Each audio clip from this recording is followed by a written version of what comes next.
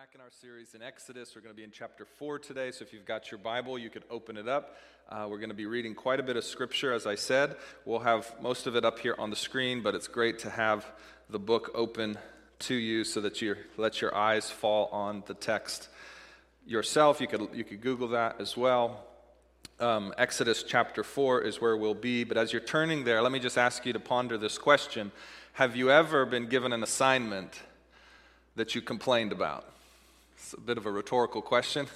I think everyone's been given an assignment. What's the worst assignment that you've ever been given? I think about a time when I was in high school and I had to get a summer job, and me and a buddy from the basketball team, one of the moms was the manager of a Rite Aid in town. That's kind of like a Walgreens. I don't even know if Rite Aid's still in business. I think they are. But it's a pharmaceutical sales store, and so we had this job, and the assignments we were given felt quite below us as, big-time high school basketball players.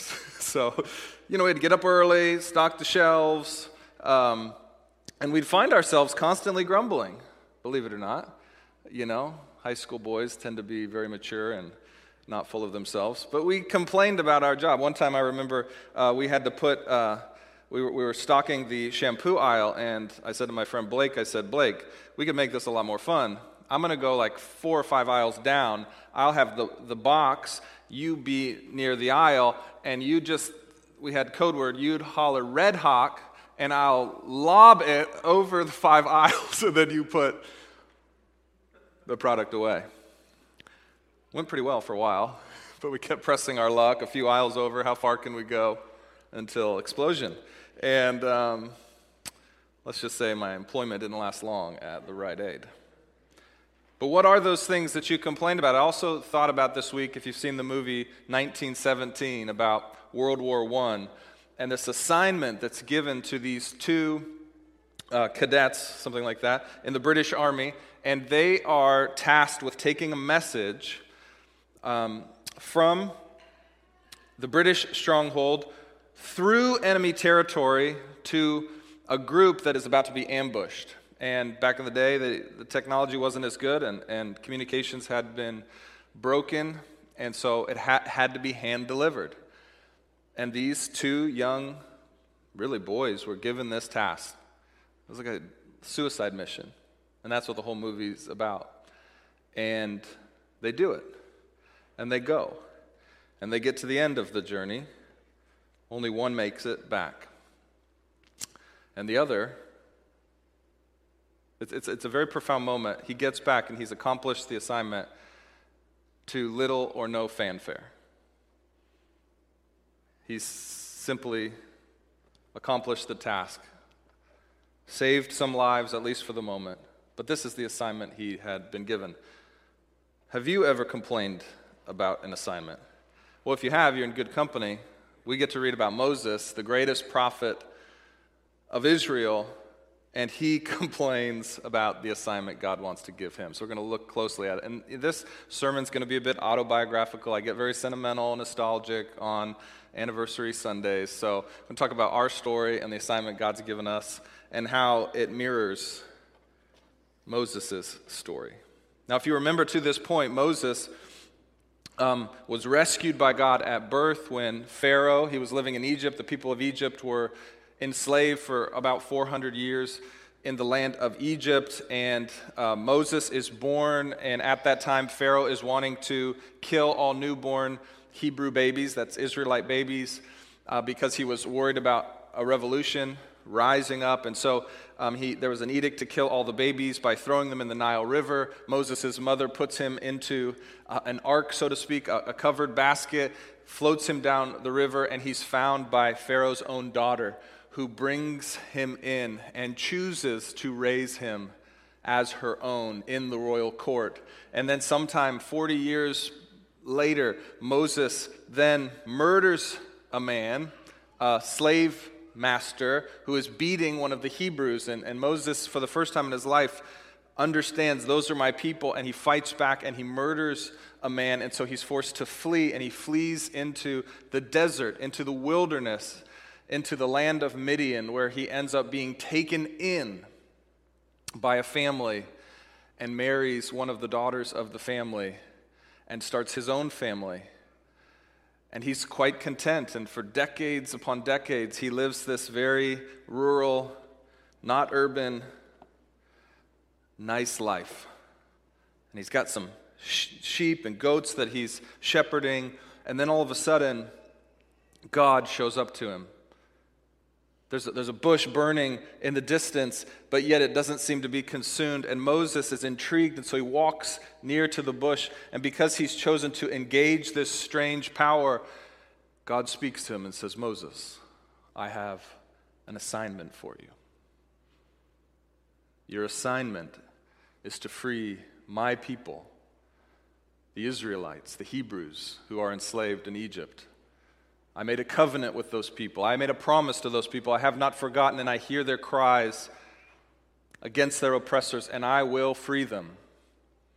And you will be my hands and feet. So that's where we are. And 2 weeks ago, we talked about how God gives Moses his personal name. Because Moses says, what shall I call you when I go to the people and say, God has appeared to me? God says, go, tell them that I am what I am has sent you. Or I cause to be what I cause to be. We talked about that 2 weeks ago. I really highly encourage you to go back and listen to that, because it's such an important that God is not just an idea, but he is a personal being who wants to know you in a personal relationship. And Moses gets his personal name. And so anytime in your Bible where you see Lord, the Lord, in capital Lord, that's actually the personal name Yahweh. So Yahweh is revealed to Moses, and you'd think at this point he'd be quite ready to go. He's spoken to God personally. He has his personal name. He's seen the burning bush that is not consumed. Surely he has courage. I mean, this is the greatest prophet, right? Let's see what he does next. So start with me here in chapter 4, verse 1. Then Moses answered, but behold, they will not believe me or listen to my voice, for they will say, the Lord did not appear to you. Okay, pause. We're going to examine Moses' buts today. Plural. Not anatomy, his buts. And there are, I find in my study of the text, 9 buts that Moses gives. You know what I'm saying? But God, but are you sure? But you don't know me, but you don't know them, but are you mistaken? 9 of them. 9 excuses why Moses says, this isn't the assignment for me. So let's look at them real quick. And to do that, we actually have to go back to the text we looked at 2 weeks ago in chapter 3, where this string of buts begins. So start with me in verse 11. Again, this is right after God has appeared to Moses and told him what he's going to do, that he's going to take the people out of Egypt and bring them to a land flowing with milk and honey. And verse 11 says this, but Moses said to God, who am I that I should go to Pharaoh and bring the children of Israel out of Egypt? God said, verse 12, but I will be with you, and this shall be the sign for you that I have sent you.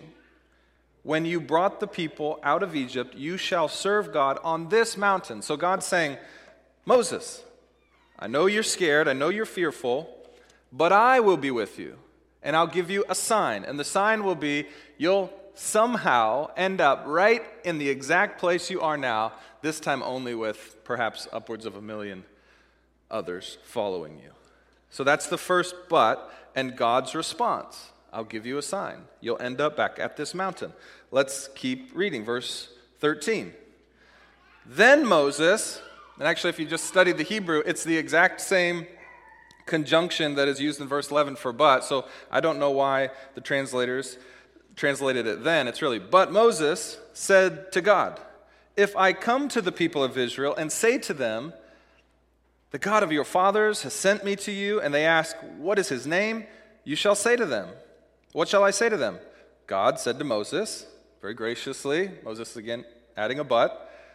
God says, say to them, Moses, I am who I am. And he said to him, say to the people of Israel, I am has sent me to you.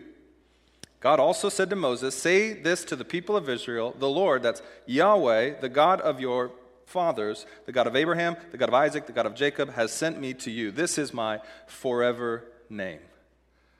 So again, Moses comes up with a but. I'm scared, I'm fearful. What if they ask me? What if they don't believe me that I've actually talked to God? God says, okay, I'll give you another sign. I'll give you my personal name, a name that had probably been forgotten to a large extent in the community, but would have been remembered when Moses said it. That's what our forefathers called God, Yahweh. We talked about that 2 weeks ago. So that's the second excuse, and God very patiently, graciously saying, let me give you something to help you move past that fear. Number 3, you ready? Drop down here to verse 19. But I know that the king of Egypt will not let you go unless compelled by mighty hand. Now this is God speaking. But I say it's the third but because God, knowing Moses' heart, understands that there's a but coming. So God sort of beats him to the punch, preemptive strike, and says, but I know what you're about to say. You're about to say, when I go to Pharaoh and say this, he won't believe me. God says, I know that. So, verse 20, I will stretch out my hand and strike Egypt with all the wonders that I will do in it. After that, he will let you go. So God says, okay, another but. You're thinking, Moses, it's scary to walk into the most powerful man in the world at that time and say to him, let my people go. God says, he's not going to listen to you, so I'm predicting that. You're thinking about that right, but I will be with you, and I will strike wonders upon the land, and we'll get to that, the 12 plagues. So God's promising Moses because he anticipates the but excuse. And he says, I will bring you out, and actually as you go, you will plunder the Egyptians. Okay. So by now Moses is like, okay, I've got everything covered. Now we get to chapter 4. Then Moses answered, but behold, they will not believe me or listen to my voice, for they will say, Yahweh did not appear to you. Yahweh said to him, what is that in your hand? He said, a staff. And God said, throw it on the ground. So he threw it on the ground, and it became a serpent, and Moses ran from it. But the Lord said to Moses, Yahweh said to Moses, put out your hand and catch it by the tail. Now, anybody that knows anything about snakes or has watched Bear Grylls, I watch a lot of Bear Grylls with Grayson, that is not how you catch a snake. You always go for the head. But God's like, trust me. And Moses, to his credit, does trust him and reaches out to grab the tail. So he put out his hand and he caught it, and it became a staff again in his hand. That they may believe that Yahweh, the God of their fathers, the God of Abraham, the God of Isaac, and the God of Jacob, has appeared to you. So Moses is still overcome by fear. And he again says, they're not going to believe me. God gives him another tool, another sign that he can move forward even in his fear. This time he has a staff, a stick, that turns into a serpent and then back into a stick whenever he wants. We'll see Moses use that staff many, many times. And let me just say, we'll talk about this in a second. What does God give Moses? A stick. A stick. Like, that's funny. Like, Moses, you're going to go overthrow the greatest empire with a stick. You should be laughing. That's like funny, right? So you can understand Moses is like, anything else, God? And God, again, predicts that Moses will be like, you're giving me a stick. And so look at verse 6. Again, this is the next but. This is the fifth but. Again, God's anticipating. You're probably like, a stick? I'm still fearful, God. So God says, again, Yahweh said to him, put your hand inside your cloak. That's your jacket, so to speak. Inside your cloak. And Moses put his hand inside his cloak, and when he took it out, behold, his hand was leprous. I mean, it has a skin disease. It looked like snow. This would be terrifying. Skin disease, the translation here is leprous, but not necessarily what we would call leprosy or Hansen's disease now. It's probably just some type of skin disease. He puts it into his cloak, and he pulls it out, and his hand is leprous. So he put his hand back in. So he said, put your hand back inside again, Moses. So he put his hand back inside his cloak, and when he took it out, behold, it was restored like the rest of his flesh. If they will not believe you, God said, or listen to you to the first sign, they may believe the latter sign. Okay, so you got a stick, and now you can make yourself become leprous. Okay. But still, those are pretty cool signs. I wish I could do that right now, because then you would really believe what I'm about to say. But I can't. But Moses could. But he's still like, I don't know. And God, knowing his heart, anticipates another but. So here we go, the sixth but. So God said, if they will not believe even those two signs, because I know what you're thinking, a stick and making myself sick, that's not gonna work. So if they won't believe even these two signs or listen to your voice, you shall take some water from the Nile, that's the Nile River, and pour it on the dry ground, and the water that you shall take from the Nile will become blood on the dry ground. Another sign. Wow. So now Moses has gotten a prediction of returning to the mountain. He's got the personal name of God. He's got a stick and the ability to create disease and to make it go away. And now he can turn water into blood. By this point, you're like, okay, that's probably enough for the greatest prophet of all the people of God in the Old Testament. Verse 10. But Moses, seventh but, said to the Lord, "O my Lord, I am not eloquent, either in the past or since you have spoken to your servant, but I am slow of speech and tongue." I don't talk good, Moses says. Then Yahweh said to him, "Who has made man's mouth? Who makes him mute or deaf or seeing or blind? Is it not I, Yahweh? Now therefore go, and I will be with your mouth and teach you what you shall speak." Moses says, I'm not good at this public speaking thing. How can I be your mouthpiece? And God says, it's not about you, Moses. I made the mouth, and I'll make the mouth do what I want it to do.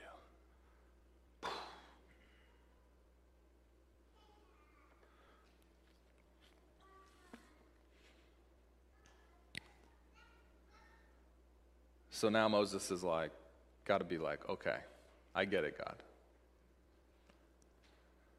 Verse 13. But Moses said, for the eighth time, "O my Lord, please send someone else."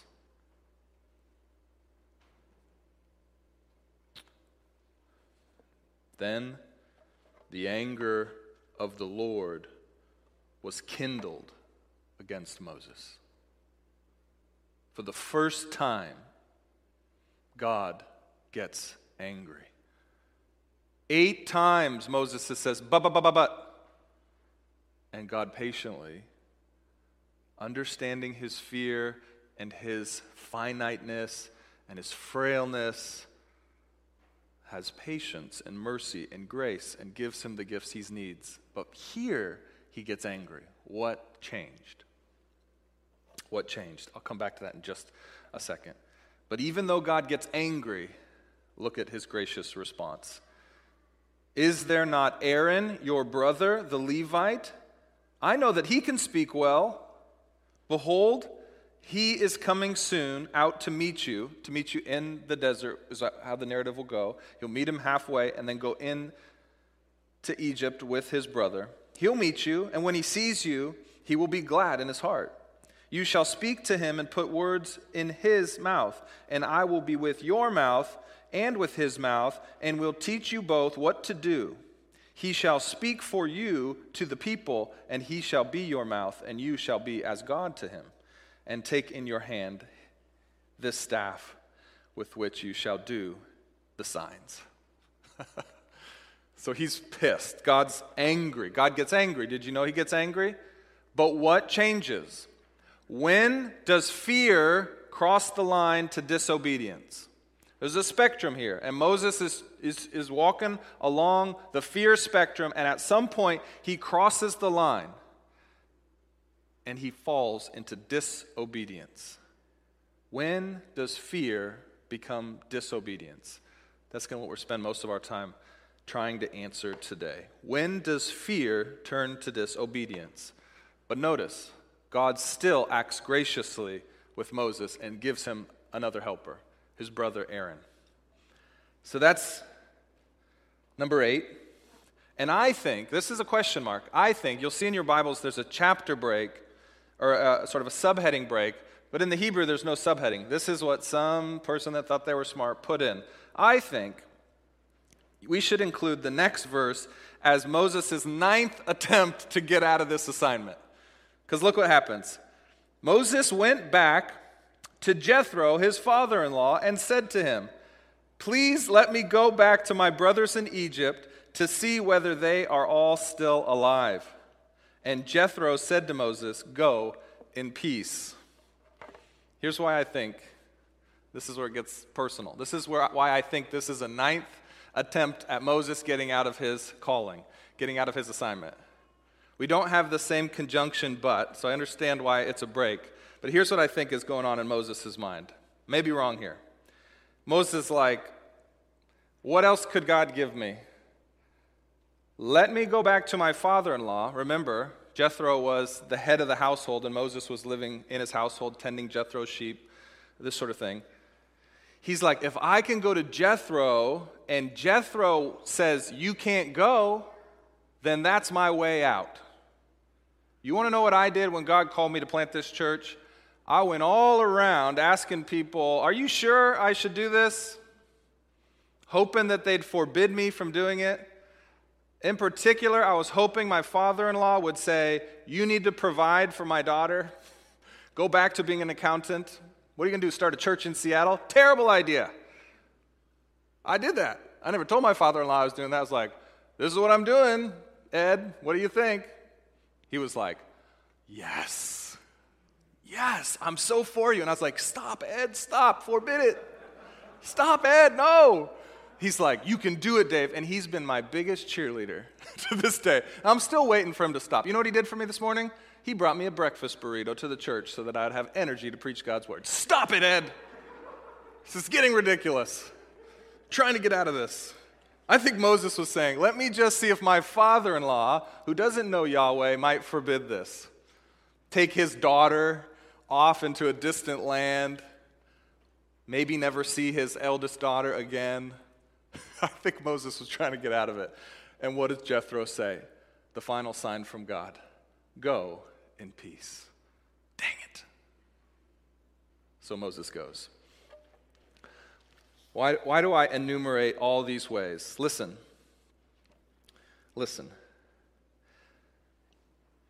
Everyone makes excuses.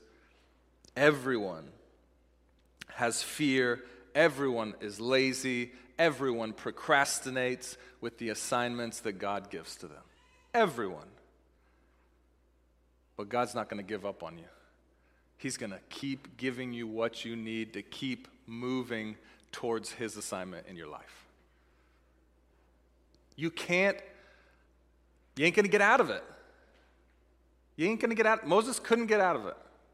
There's something that God's calling you to do in your life, and no matter how many times you say, but, God will just give you the thing you need to keep going. And if you think he's let you off the hook, you've deceived yourself, and you're living in disobedience. And it's angering to God, because he will give you what you need to move, even in your fear, even in your doubt, even in your disbelief, towards the assignment that he's given to you. And Moses is a great example of that. 9 times he complained to God and said, you've got the wrong guy. And 9 times God was gracious to give him that thing to keep him moving forward. So let's try to answer the question, though, because it's okay to be fearful, because it's okay to be scared, but it's not okay to be disobedient. When does fear cross the line to disobedience? Because we see it in Moses' story. Doesn't mean that God smites him right in the moment, but he gets angry and then gives him even more gifts to help him move forward. So when do we cross the line? Let's look at it again, verse 14. Moses says, but Moses said, verse 13, "Oh, my Lord, please send someone else." Then the anger of the Lord was kindled against Moses. Okay, so to try to figure out what changed at verse 14, we've got to look at the fears, the main fears, at least in chapter 4, that Moses was dealing with. Because I think a lot of us have these same fears. So let's enumerate these fears. The first fear that I see here is the fear of rejection. Fear of rejection. Moses says, they won't like me, they won't believe me, they won't trust me, they won't follow me. I don't want to be rejected. Send someone else. And what's God's solution? See, he doesn't say, Moses, you're being irrational, they will follow you. God says, okay, I understand. I get it. Here's my solution. I'm going to give you a staff that turns into a snake. I'm going to give you a hand that can become leprous and then be healed. I'm going to give you water that can then be turned to blood. I understand the fear of rejection, Moses. It doesn't disqualify you. It just means I'm going to need to give you a little assistance. And he gives it to him. Now, each of these signs, this is important, has to do with what? That God, Yahweh, Moses' God, is the God of life and death. You see, a serpent in ancient times was both a symbol of life and death. We understand the death part because we're terrified of snakes. Just ask my wife. We understand that. But it was also a symbol of life. So the staff, even though he's like, you give him a stick? Give him a tank. Give him something. Don't give him a stick. But actually, God's saying, nope. In this simple sign, I will show that I'm the God of life and death. But I got to give you another one. What's the hand turning to leprosy and then being healed? God is the God of life and death. Sickness and healing. He has power over that. And then the third, water to blood. What is blood? Blood in ancient times was seen as life. It was the sign of life. So God's saying, I can bring life out of nothing and I can take life away. I am the God of life and death. And I'm with Moses. See, it's more powerful than just a stick. It's that the God of life and death is with us. When you're feeling the fear of rejection, it's good to know that the God of life and death is with you. In my own story, I had a severe fear of rejection. My whole life I've had a fear of rejection. If you have a fear of rejection, do not plant a church. Do not be a pastor. And definitely don't do it in Seattle, Washington.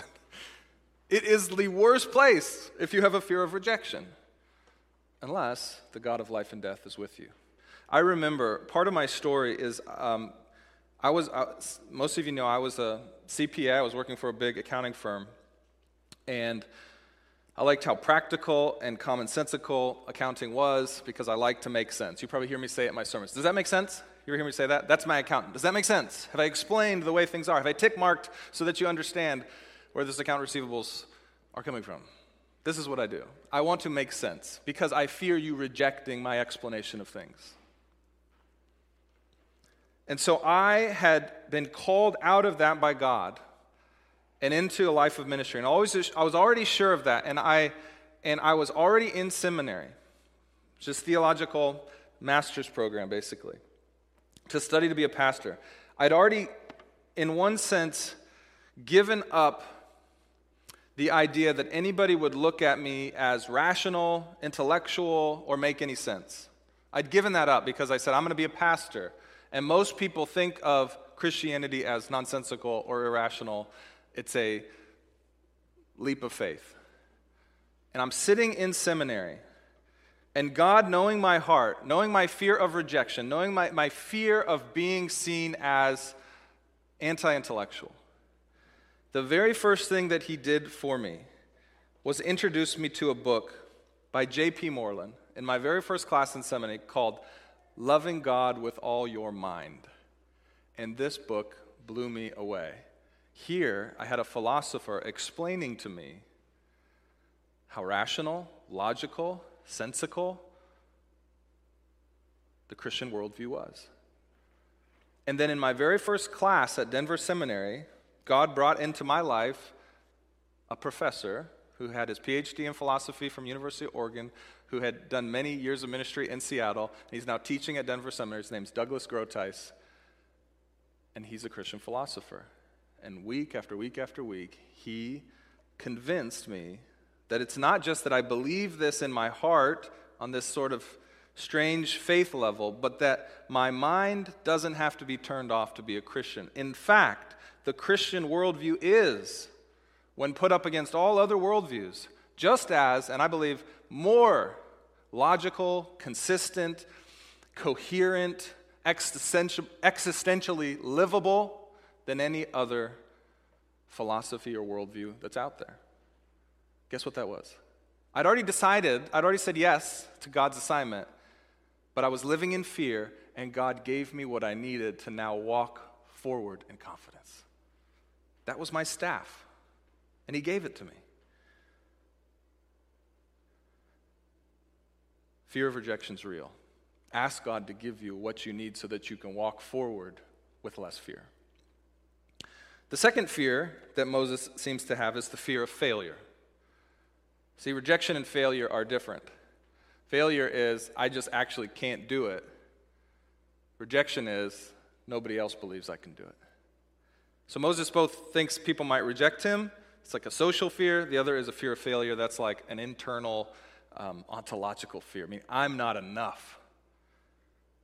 Both powerful fears. I'm not smart enough, clever enough, funny enough. I'm just not enough. God's solution for Moses is what? Confirming. You are not enough, Moses. You're thinking rationally, logically, sensically. You are not enough. But I am with you. And if you don't think I'm enough, even though I am, I'm going to give you Aaron, your brother, as a helper. You see that? You think, even though God had already said, I'm with you, I made the mouth, I'll give you what you need, though you think you're not eloquent enough, he still gives him a human helper as well. God's grace is abundant, and he will give you helpers, assistants, people to come alongside you when you're feeling the fear of failure, when you're feeling like you're not enough. In one sense, you aren't enough. Another sense, you are if God, the God of life and death, is with you. But even then, he'll give you other things, comrades like Ryan Farrell, to come alongside you and help you in your fear. Now listen, that fear hasn't gone away from me. That's why I keep celebrating birthdays at Sedaris, because I'm like, I made it. We made it. Another year. That's okay. But God has kept me from crossing the line into disobedience. He's kept me. He's kept me. He kept Moses, even though Moses tried to deny.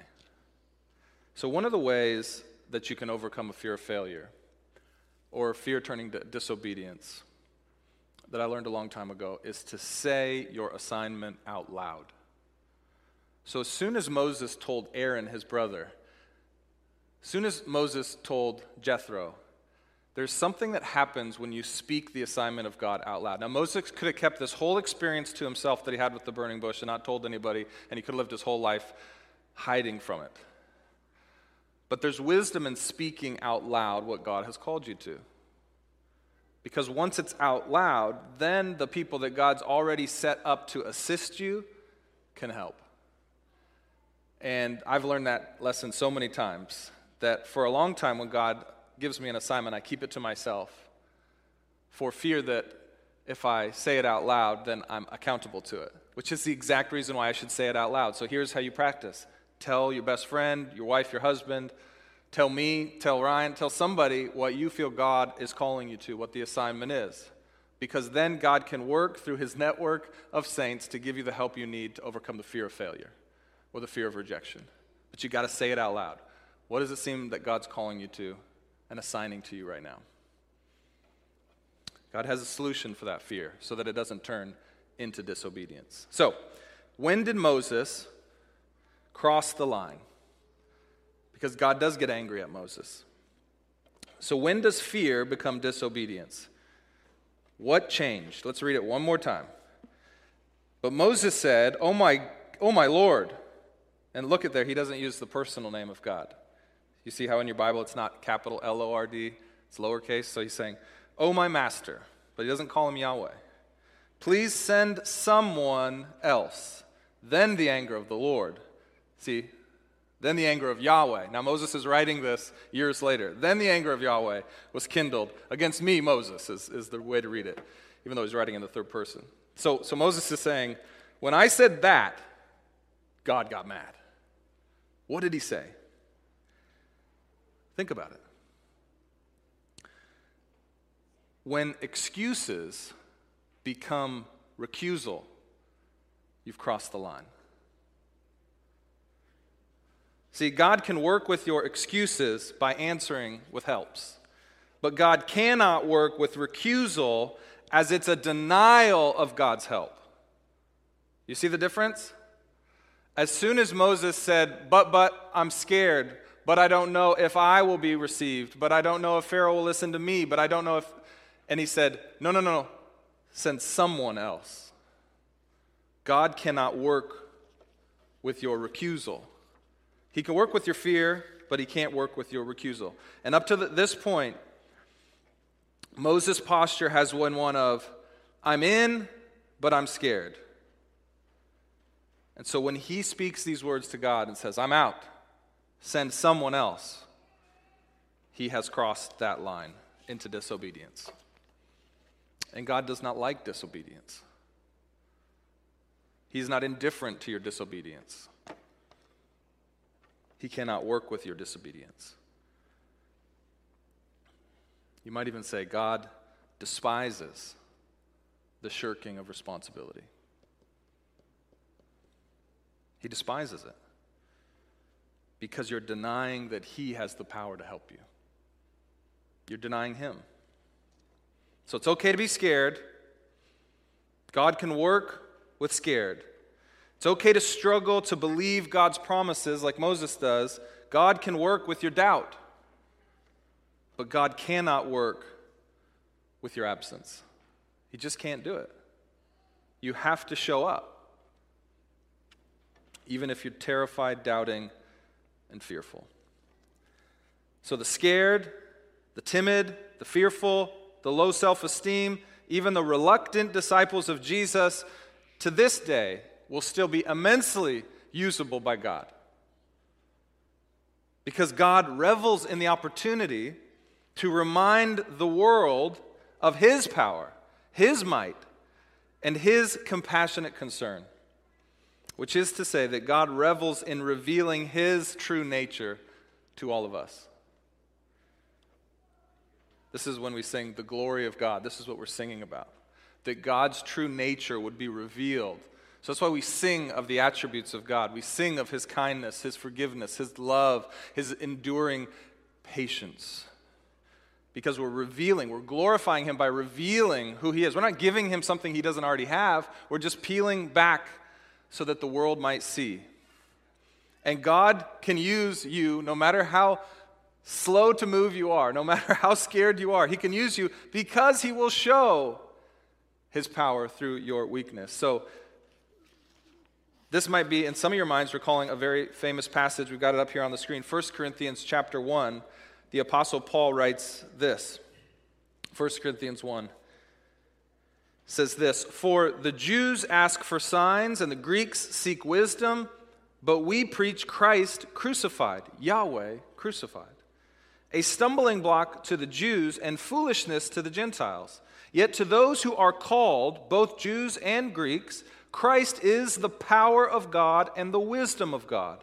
Because God's foolishness is wiser than human wisdom, and God's weakness is stronger than human strength. Brothers and sisters, consider your calling, consider your assignment. Not many of you were wise in a human perspective. Not many were powerful, not many were of noble birth. Instead, God has chosen what is foolish in the world to shame the wise, and God has chosen what is weak in the world to shame the strong. God has chosen what is insignificant and despised in the world, what is viewed as nothing, to bring to nothing what is viewed as something, so that no one may boast in his presence. God loves using our weakness to show off and reveal his power. So think of Moses again. That's why God gives him a stick. A stick! A stick! It doesn't even work on the playground. A stick! I've got all sorts of stick jokes, but I don't have time to give them. Stick! He could have given him a whole Midian army. He could have given the whole Midian army to come with him when he showed up at Pharaoh's palace. He didn't. He gave him a stick. God could have picked someone else, but he picks an outcast shepherd who's a fugitive from the law. He could have kept Moses in the royal court because he was already there, and Moses could have worked from within to free his people, but he didn't. He waited till he was an outcast shepherd, old. Moses was so old, and says, I want to do it that way. And then he gives Moses poor oratory skill. Like God just said, I'm the God who made the mouth. Why didn't God give Moses a natural ability of eloquence? Why did he give him poor speech? Why would God do it like that? If he knew Moses was his guy. Why does God act like this? Here's why. I think he wants to remove all other plausible alternative explanations for how the rescue happened. He doesn't want anybody looking back in history and thinking, well, maybe. Now, people have tried to do this, to explain the plagues, to explain how Egypt was freed through naturalistic explanation. But I don't think God's left that. I think he wants us to know nothing actually really makes sense, except that God, the God of life and death, was with this Moses, who had a stick and can turn some water into Kool-Aid. I mean, God loves to show off his power, his glory, because he wants people to come to him for rescue. This is still happening today, friends. Most of the greatest moves of God in our world today happen where the institutional power of the church is smallest. So you'd think, well, the most powerful moves of God will happen where the church has the most social, political, economic influence. And the answer is always no. It's the opposite. It's the opposite. So if you look at the church in China, for instance, where the government is an atheistic government, and at times they've been very repressive to Christians, at other times they seem to let them, but the underground church in China is thriving. House church movement in China is incredible. And many reports some of the statistics are, and it's always hard to get perfect statistics on China, but that back in 1949, there were 1 million Protestant Christians in China. In 2014, that number is 49 million. I might not need to tell you the growth rate of Christianity in America is not that high. In fact, it's going the other direction. Well, how could that be? There's no explanation apart from that the God of Abraham, Isaac, and Moses is still alive and active.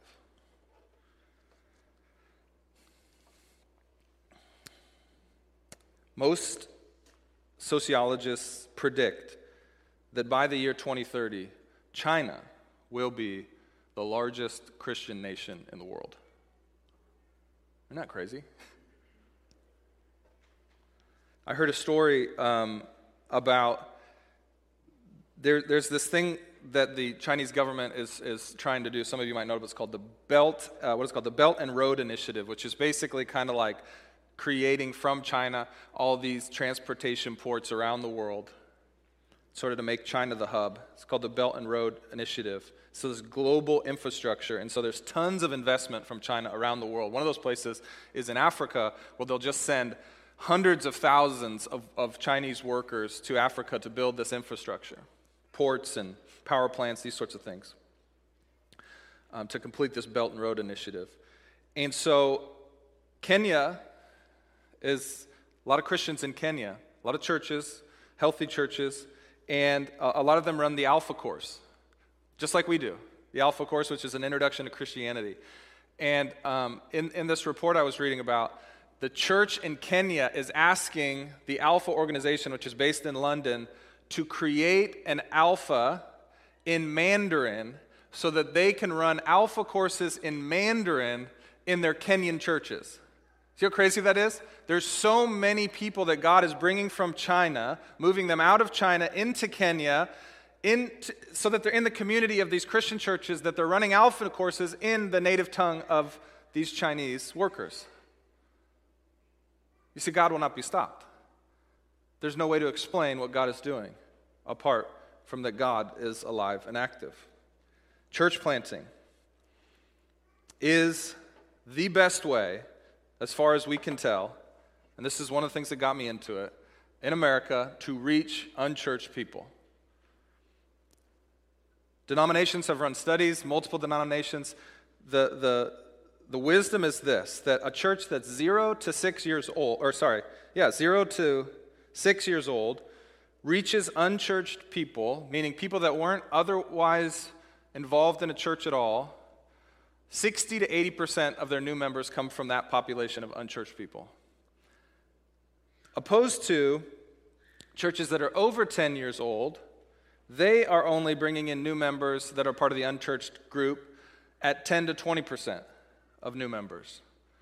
What this means is that a new church plant is 6 to 8 times, or 600%, 800% more likely to create new life from unchurched people to church people than a church that has what? Established reputation, money, building, resource. Why is that?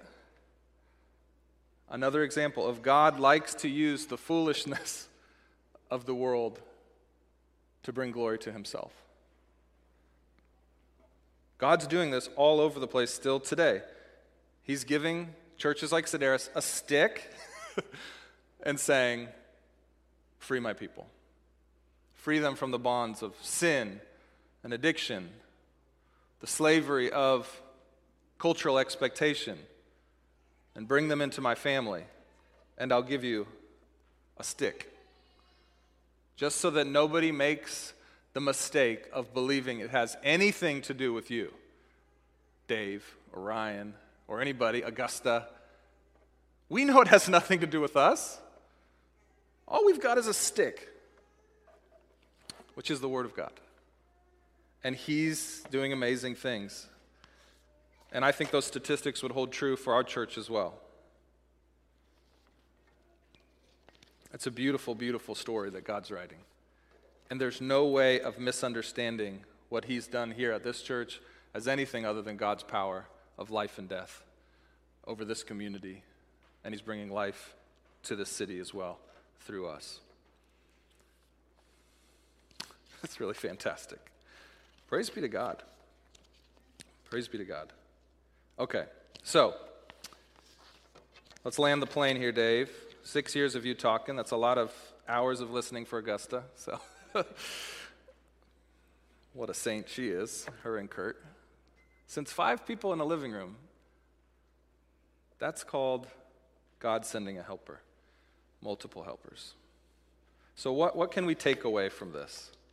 From Moses' story, which is our story, which is God. The first is this. You can't understand what God is doing if you don't understand who Jesus is.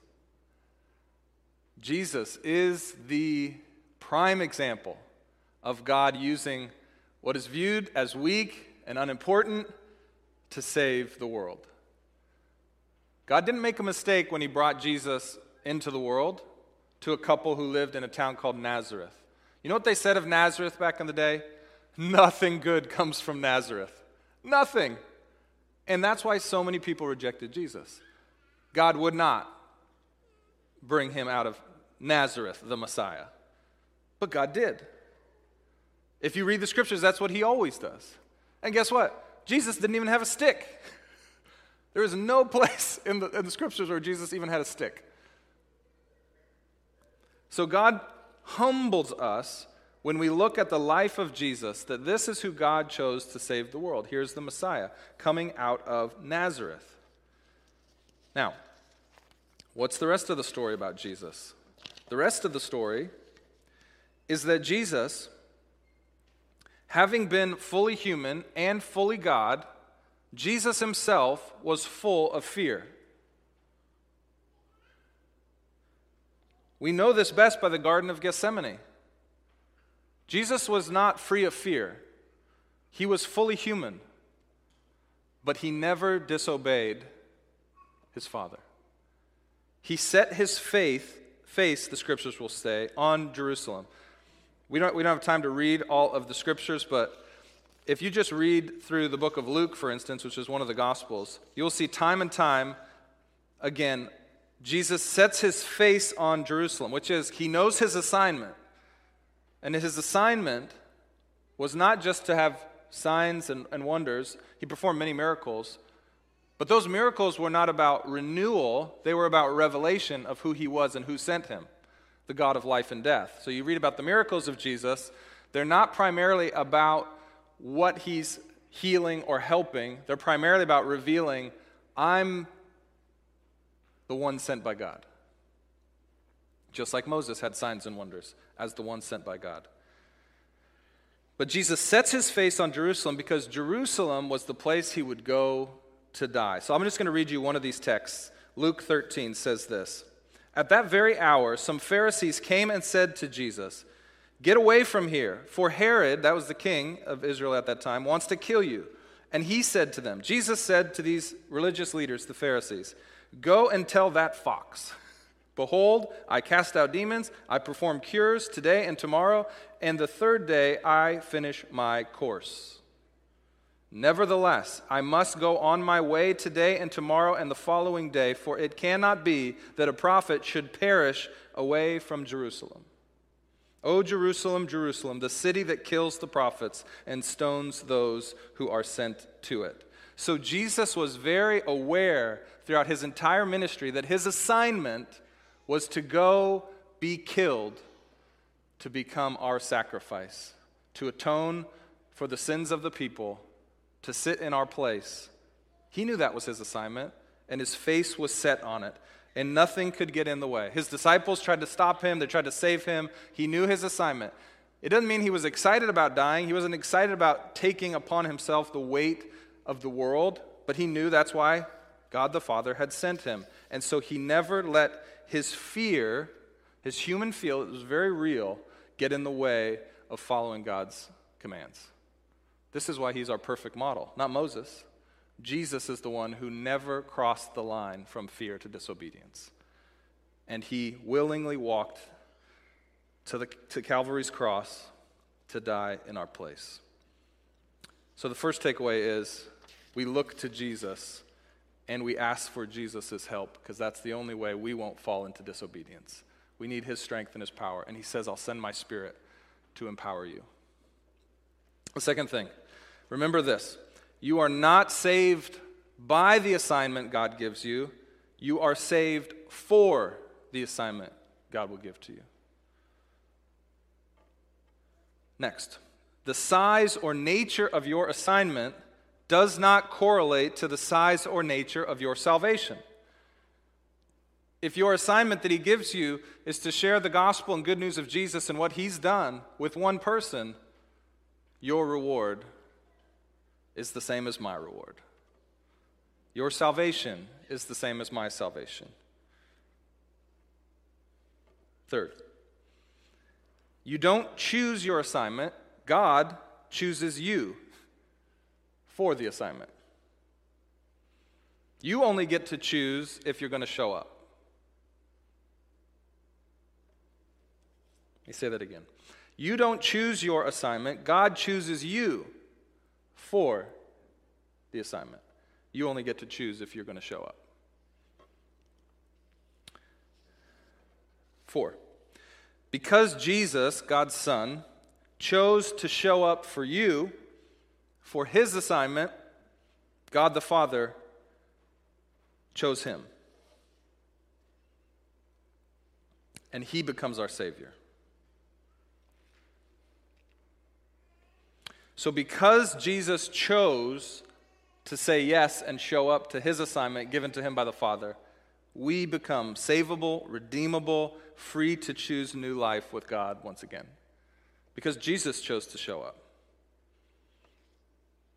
And we get to be like Jesus in that when we choose to show up for whatever assignment God gives to us, we get to participate, no matter how big or small, no matter how regal or raw, no matter how pleasant or painful the assignment may be, we get to be vehicles of God's grace, helping to redeem people, free people, and save people because God has let us participate in his assignment. You get to be a part. You get to be used for God's rescue plan, just like Moses. It's an amazing promise.